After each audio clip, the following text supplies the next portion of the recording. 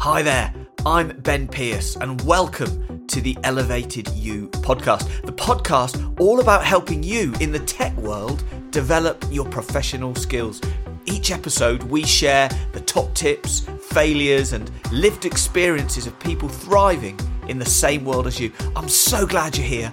So let's get going.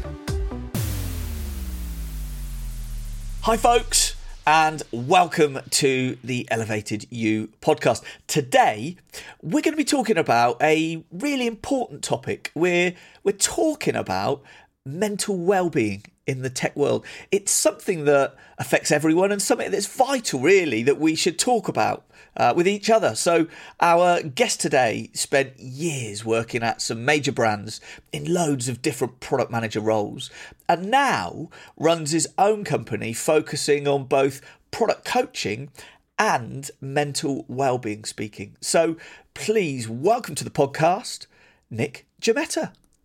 Hey Ben, thank you so much for having me. It's a real pleasure to be here. No, it's lovely to have you with us virtually as we head into the autumn now. It's starting to get a bit colder. It's brilliant to have you with us. Could you introduce yourself and tell us a little bit about your background?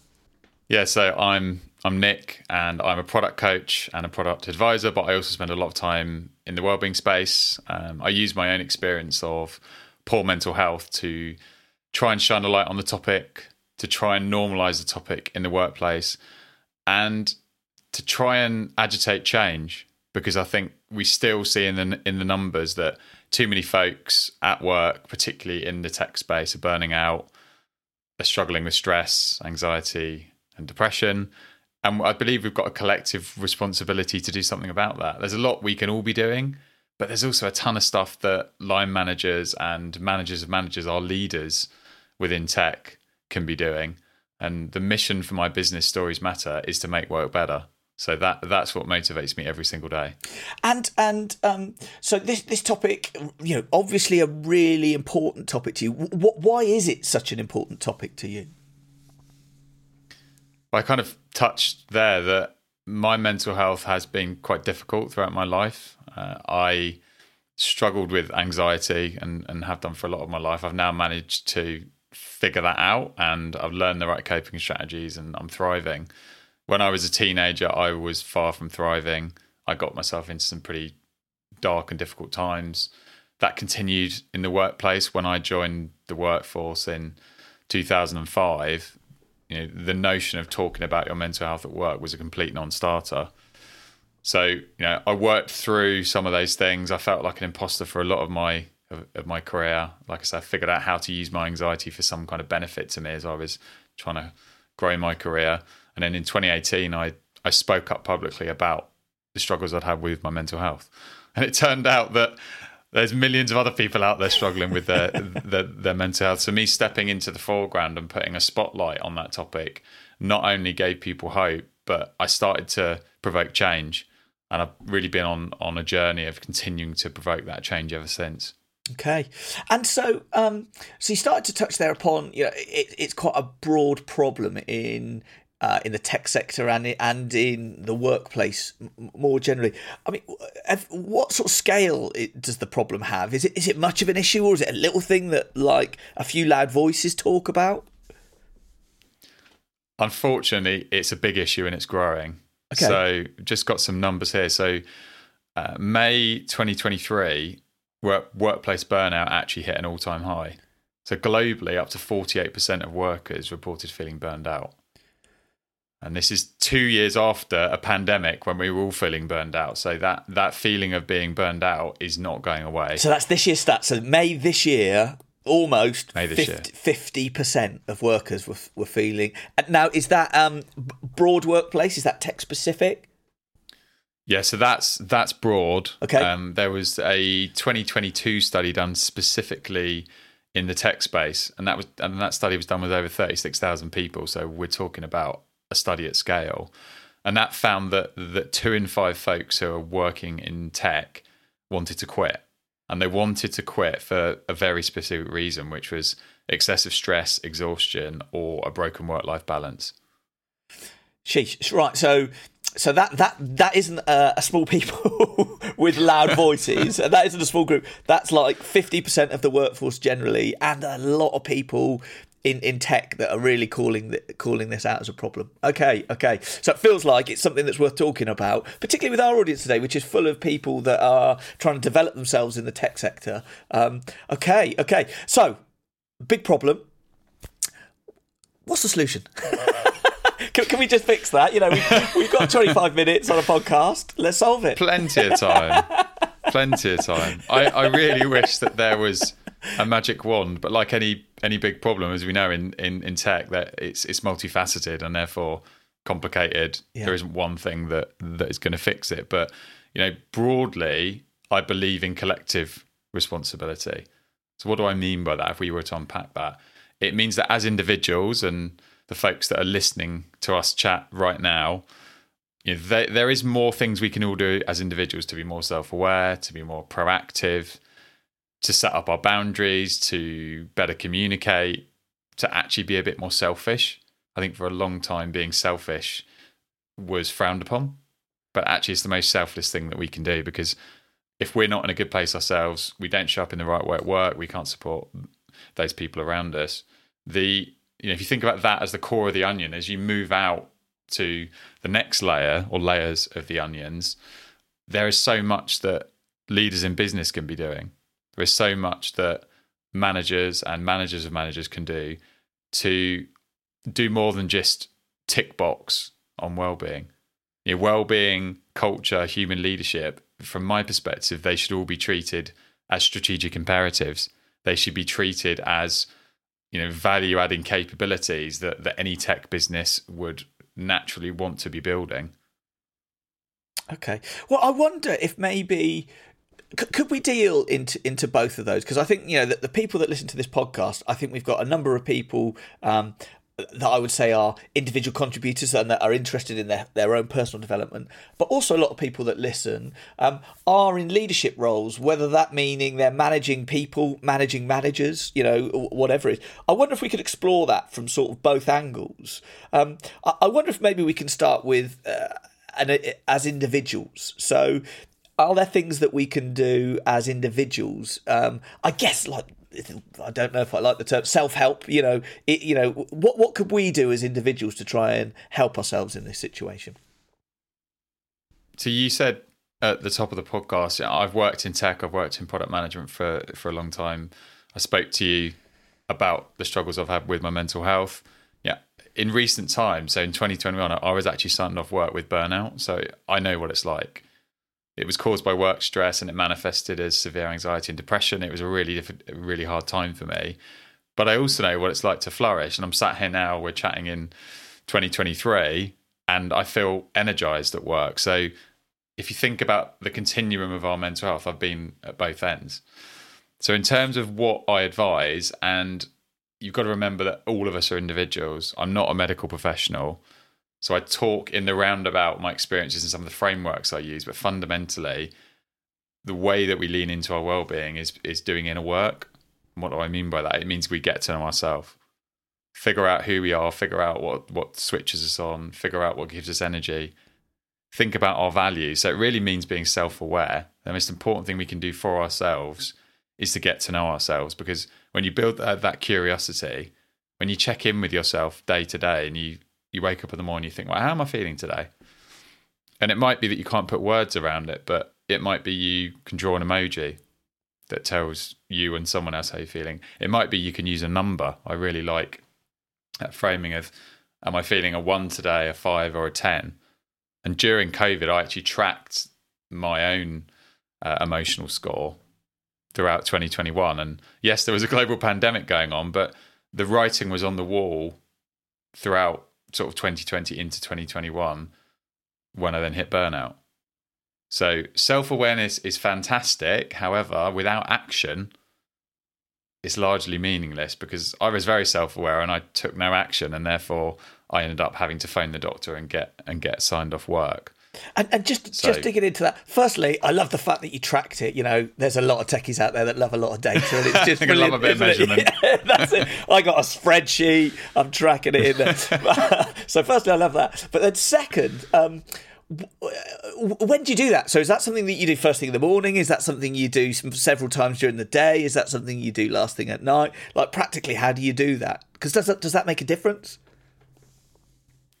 It does. It does. I was doing it first thing in the morning, but then at the end of each day, I write a journal every day. So I was sort of sense checking how I felt at the end of the day versus the beginning, and seeing where the delta was. And then I was trying to map both the trend and the deltas. And what is just so interesting about that is you're marrying kind of the quant with the qual, which again, in the tech world, we all love to do. Yeah. And when I look back at my journal now, and when I sort of overlay that on top of that trended score, it really is horrifying reading. It's almost like I'm reading about somebody else. Right. Because all of the entries are very negative. All of the entries, I'm very clearly beating myself up. All of the entries are full of self-doubt. You know, all of the entries have those kind of breadcrumbs that tell me with hindsight that I was on the path to nowhere. Okay. And that's where I think being self-aware also means being curious. If I could rewind back to that point, if I just look through the last 3 or 4 weeks of my journal entries and my wellbeing score, I could have got curious. Yeah. You know, I work with a lot of UX folk, and one of the key principles of great products is being curious. When we do product discovery, we should ask open-ended questions. Yeah. We shouldn't be asking questions that give a binary yes or no. And I wasn't asking those open-ended questions. You know, asking questions like, why do I feel like this? How might work be contributing to me feeling like this? How is the way I'm using my time contributing to these feelings? How are the relationships I've got at work contributing to these feelings? If I'd asked those sorts of questions, I genuinely think that the outcome in February 2021 could have been very different for me. Okay. So you've got this idea of, right, you're aware of your state, your how you're feeling as a person, then asking yourself, the next thing is then to start to take action, and the first action that you start to take then is to ask yourself these sorts of questions and exercise curiosity into that. Yeah, because once you do that, once you build the self-awareness, you take action,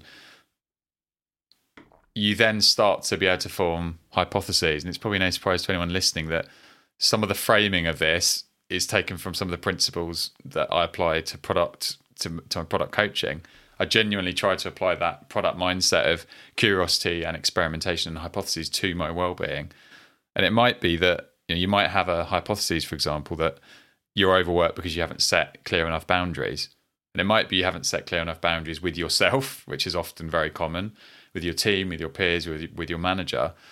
Okay, well, that's interesting, because if that's your hypothesis, a simple experiment would be spend 15 minutes and jot down your values. There's tons of frameworks. ChatGPT or Google can probably give you hundreds, but figure out what those values are, figure out how you're going to apply the boundaries to those values. And even if you just try to communicate a handful of those boundaries to your partner to begin with, experiment number 1, see how it goes. Then you might take a step out your comfort zone and say, well, I'm not confident talking to my manager, I'll talk to one of my peers. Then you might have a relationship with someone at your manager's level who isn't your manager, and then you take another step out. So that kind of iterative, continuous process of taking action, gathering feedback, adapting and trying again, it might take a bit more time, but in my experience, the compound effect is far greater than doing some of the things that you might ordinarily hear about. Someone might say, when your mental health's dire, go to the gym. And that really does work. But the problem is you're not necessarily dealing with the root causes. Yeah. You're addressing the symptom in the here and now, and exercise is a really powerful vehicle. But from my perspective, as individuals and collectively, let's not only deal with the symptoms, let's also try and investigate and start to fix those causes as well. Yeah. No, it's interesting. If I think about my background, so I've never been signed off with work, but I can think of 2 instances in my career where I got I think to the edge, that if I hadn't caught myself at that point, could have been in a similar situation to you, and I just managed to catch myself. And if I think about the steps then that I took, the first one was there was some circumstance that I could change because there was, the work-life balance was an issue, and there were things that I could change there. I remember I was running 2 teams at the time, couldn't cope running 2 teams, and thankfully another manager got hired and started so suddenly half my workload kind of disappeared, so that was kind of the external thing that really helped solve that problem. But then that wasn't enough. I still needed to work on myself a bit, and for me those sorts of things. So I like frameworks, and the one I go to is ODERM, because it's just easy to hang my thoughts. So I always think O is optimism. I need a bit of optimism. D, diet. E, exercise. R, recovery. M, meditation. So I sort of always look at those as my right, how am I doing in each of those? Am I feeling optimistic? Right, how's my diet? Too much wine. Exercise, not going to the gym. Am I getting any sleep, or am I staying up watching box sets till 1 o'clock every night? And then the final one, a bit of meditation. So for me, if I'm doing quite well on those and the circumstances are all right, I'm normally pretty good. But if I start to dial those down, I can. And particularly, I found now I'm getting older. Like, I'm in my mid-40s now. Can you believe it? I find I need to do more of that stuff than I used to when I was 20. Otherwise, I feel my mental health deteriorates quicker if I don't invest in it than it used to when I was like in my 20s. I don't know if that's a thing. I feel the same. So you don't look mid-40s. You're all good. You're just so lovely. It's a podcast. We could get away with that. Oh yeah, we're giving away the trade secrets. I've just turned 40, and it's a similar story for me. I have to lean in harder to do some of those things, and I really like that framework that you created. And I'd encourage anyone to perhaps use that framework, but perhaps tweak those factors that make up the framework. Because for me, it's all about doing what gives you energy. And that can be very hard to do. When you're feeling burned out, you have no energy to find the things that give you energy. So you're sort of between a rock and a hard place. But as long as you catch it before that, as you say, do all of those things that give you energy. Do the basics really well. I do think that's really important. But to your point about circumstance, when I burned out, there were circumstances that I could have changed. But as you start to fall into that burnout, as you start to go through the kind of 12 stages of burnout, it actually becomes more and more difficult for you to have the proactivity and optimism to change the circumstance, which is why, to your point, we need to be picking this stuff up earlier. And sometimes it means making a brave decision, right? Because changing a circumstance might mean I can't work with this particular individual anymore, or even I can't work in this particular business anymore. Okay. So I'm not suggesting that changing circumstances are always small, easy decisions. No. They can be big. They can be big things. Well, we've thought a little bit there about maybe what we can do as individuals. If we, what about if we are in positions where we are leaders in an organisation? And I guess that can either be that you don't have any directs, but you are an influencer and a leader within that organisation, or you could be a people manager, or you could be now managing managers and more of an executive senior type leader. If our listeners are in those types of roles, what sort of things should they be doing to think about making the organisations that they're in a better place for mental well-being?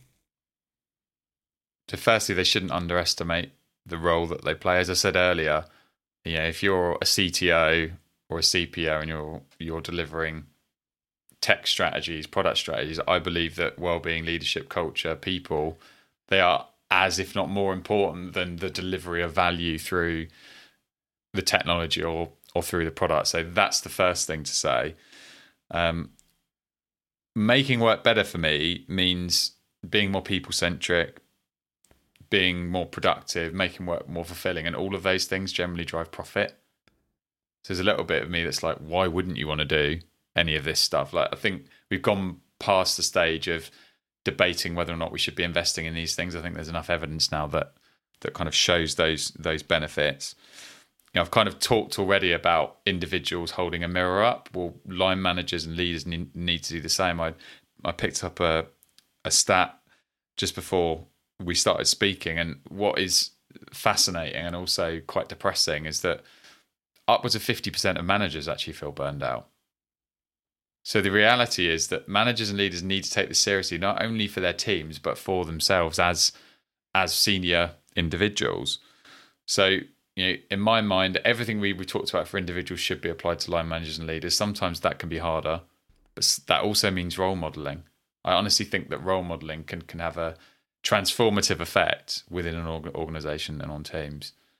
If you're an individual in a team working with a manager that seems to be working 24/7, that is emailing at the weekends, that never takes walking meetings, that is, seemingly achieving the impossible, that individual is not role modeling the kind of healthy, sustainable behaviours that their team will look to.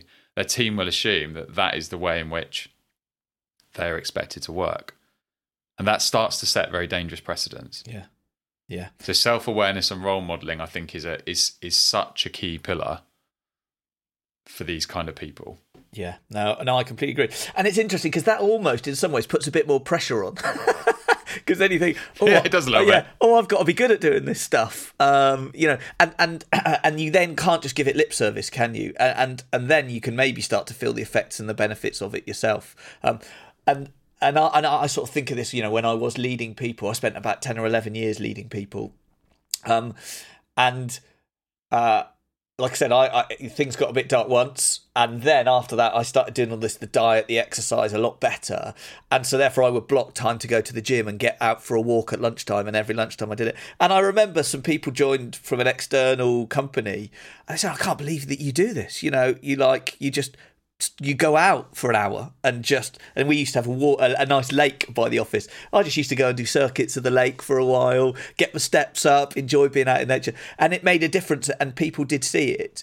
But what I also felt as a leader then was the crush, because some managers I had were really supportive of that and some weren't, and so there was the crush coming from the top, and then I had to kind of stop that crush and try and keep that culture in my team, even though it wasn't coming to me from above at times.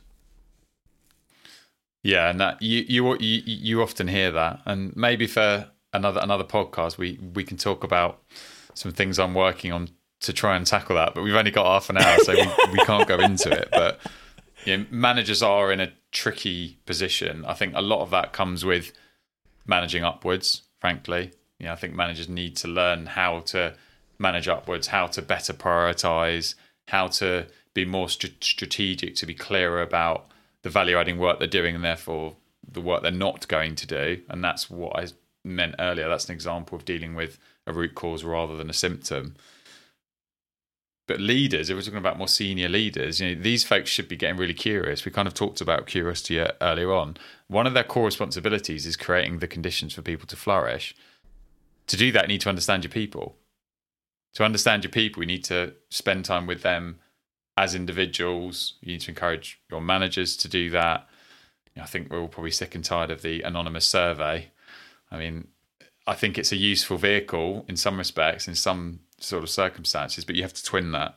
You have to get in front of people. You've got to set up one-to-one, set up ask me anythings, open door policy. Because once you start to, again, blending that qual and that quant, you have a better idea of actually what's going on the ground. Because the reality for any leader that doesn't take this seriously is you will start to feel it. You'll start to feel it in reduced productivity, increased sick days. You're going to see people leaving the business. You might see that you see less folks coming into the business because word travels fast, particularly in tech. If you've got the kind of culture that works people to the bone, unless you're very clear on that and you kind of willingly want to bring those sorts of people in, then that's different. If you wear your values and your culture publicly in your sleeve, and those culture and values are about 24/7 working, you will attract those sorts of people, and that's okay. But when we're being transparent about our culture and we're saying that isn't how we work, that's going to again attract the right sorts of people to your business. Yeah. And it's interesting. My mind, when you start talking like that, goes straight to Elon Musk. And I've got visions of him, with his sleeping bag in the Twitter office or the Tesla office or whatever. And whilst I love some of the things he's done, I love what he's done with electric cars, for example. I think that's brilliant, and the way he's changed the industry. I could not work in his organisation. I don't think he'd want me, but I don't think I could work in his organisation where that is, because if I go back to the bit you were saying about values, to me, my kids are really, and my wife, a really, really important part of my values, and spending time and watching them grow up is super important, and probably a lot more important than my job. And so therefore, I need to make sure I've got that. I want to be in an organisation where that is recognised, and I can spend time with my kids whilst they're growing up, and I can still do a great job during the day. It doesn't need to be a one or the other. That wouldn't be the type of place that I would thrive, I don't think. And nor me, but that I think illustrates the point that you know yourself and you've done that inner work. And the point on Elon Musk, I actually was sort of referencing him without saying it, so I'm glad that you said it, because I did post on LinkedIn about this very topic. And what was so interesting was that there was two camps. One was supporting me, and in effect they were the sorts of people with similar values. But the other camp was the folks that have different values to you and I. Yeah. And actually their view was, not only do I love Elon Musk, but I actually really appreciate that he's being very transparent on the kind of culture, and actually I would love to work in that kind of business. Yeah. And I can judge it for what it is, but I think there is a key point there about you set your values and your culture and then you live them, but you have to live them in public as well as you do in private. And then people will self-select. Is it a healthy, sustainable culture? And from my point of view, no. Am I a billionaire? No. So maybe he knows what he's doing. The other thing I think is, if I just reflect, just on my lived experience and phases of life. So if I think about my 20s, career was a lot more important to me. Then I was single, I wasn't married, I had a job where I could travel, I was in a different country every week, doing exciting things, loved it. And at that time of my life, brilliant, happy to do that. But as I got wife, children, things like that, my priorities changed for me personally, and I thought, I can't live that life. That life isn't the one I want to lead anymore. But it's interesting because when we also then start to think about diversity and inclusion, and if you've got a culture which is you've got to be here 24/7, blah blah blah, then you will only get people that are happy to do that. There you go. And so therefore, perhaps if you look at mums, dads, for example, you're not going to attract any of that type of diversity because they can't balance those two values together. Agreed. And you've only got to look at the new generation coming into the workforce. I forget the exact numbers, but many of those people would turn down well-paid first jobs if they didn't believe that organisation was going to support their well-being. Okay. So I think generationally, as well as some of those other intersections that you talked about, it just makes good sense to build cultures that are sustainable in which the business and the people can flourish. Yeah. Okay. So anything else for, I guess, leaders and managers that you'd like to bring out at all?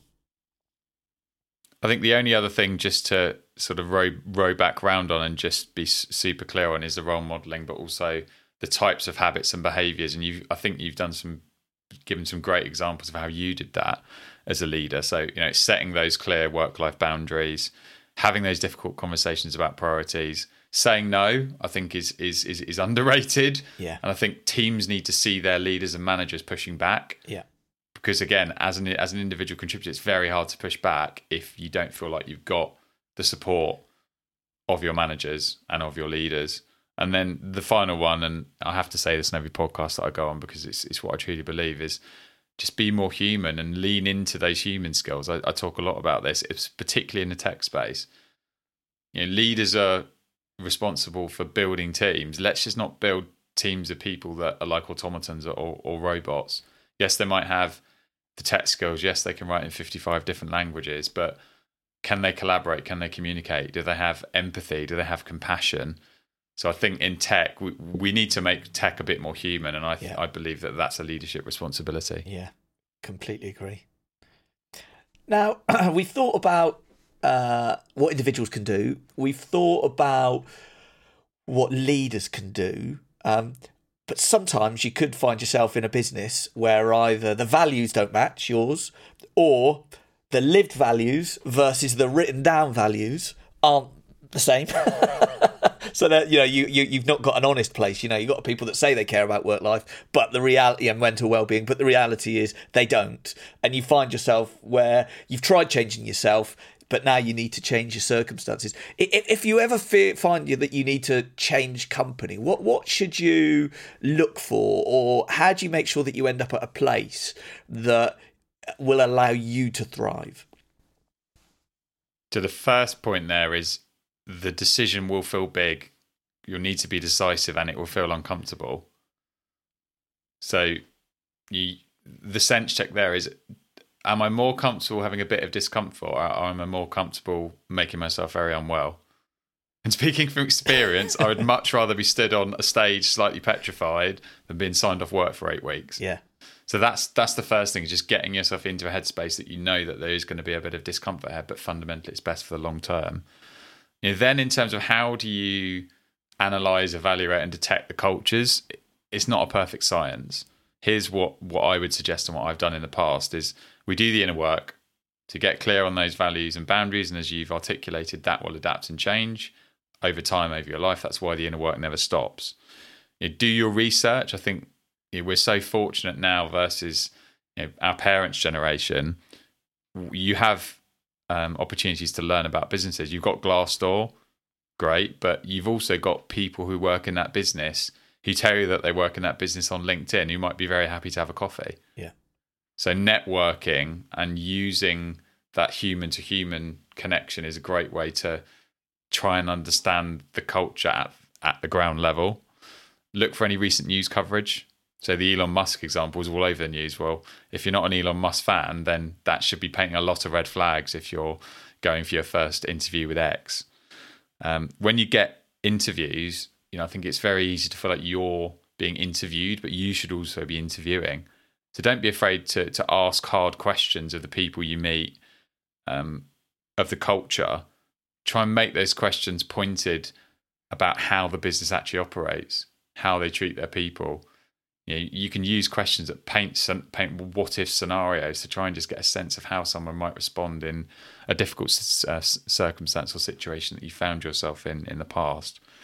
And the final one sounds trite, but in my experience, it's so true, is just trusting your gut.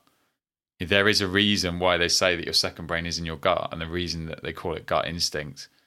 In my life, my gut instinct has rarely led me wrong. Okay. It's interesting, as you were going through that, I suddenly thought about a leader I used to work for many, many years ago, and he said, and I remember him saying this, don't choose your next job, choose your next leader.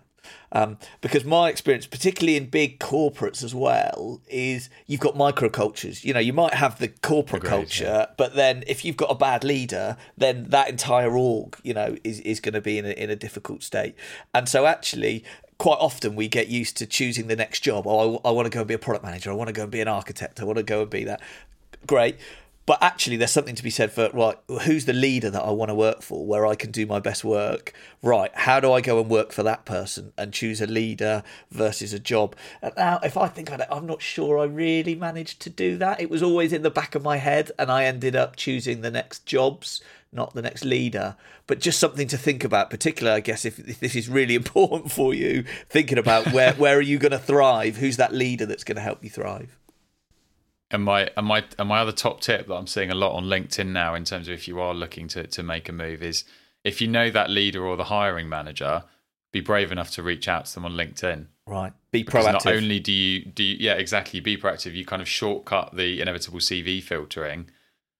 You can show them who you are, and actually that gives you that opportunity to build a relationship or rapport and actually figure out, well, I know how they present themselves externally. Is this the sort of person I think I could not only work with and for, but to flourish working with? Yeah. Nick, can you believe it? We are nearly at the end of our time. It has flown past, absolutely flown past. I wonder perhaps if we could sort of wrap up. What would be your key takeaway that you'd like us all to leave with?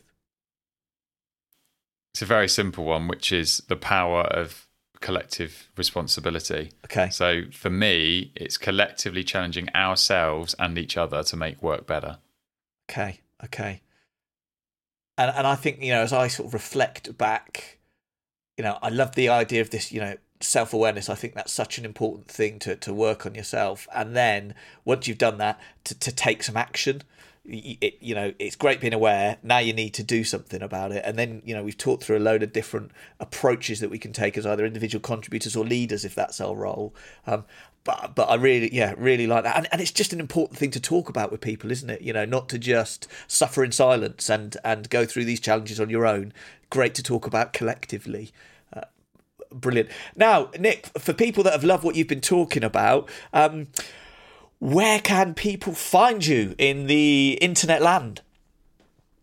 I spend most of my time on LinkedIn, so you'll find me at Nick Jemetta, or you can email me nick@storiesmatter.io. Okay, brilliant. And we'll pop those in the show notes. And then, just for me to plug a little bit about what you're doing, so you spend a lot of time, and you kind of split your time a bit, don't you? You're spending a lot of time working on products and coaching teams on how they create better products, but also spending time talking about mental well-being in organisations. Do you just want to say a little bit about that? Yeah, so as I've said, making work better for me means that I have to be operating in loads of different domains. It might not work for a lot of people, but it's been great for me. So I'm coaching and advising product teams in all sorts of organisations. I work with the teams, the leaders and the individuals to make their products better. But I take a very human first approach to that process. And I think because I have this drive and this passion for well-being, for leadership, for culture, that comes through in the product work. But then I spend a ton of my time sharing my lived experience, inspiring change in people, in teams, in leaders. And I did touch on it earlier. I am also working on a new proposition that I hope is going to create the next generation of human leaders. But to hear more about that, you're going to have me back on the pod, I'm afraid. Brilliant. Well, we'll leave it there. Nick, thank you so much for taking the time to be with us. It's been absolutely wonderful to have you. Thank you for having me, Ben. Appreciate it. So there we have it. Thanks for listening. Please do subscribe to the podcast and rate the show. It really helps spread the word. And check out our technical storytelling program to help build your influencing and leadership skills.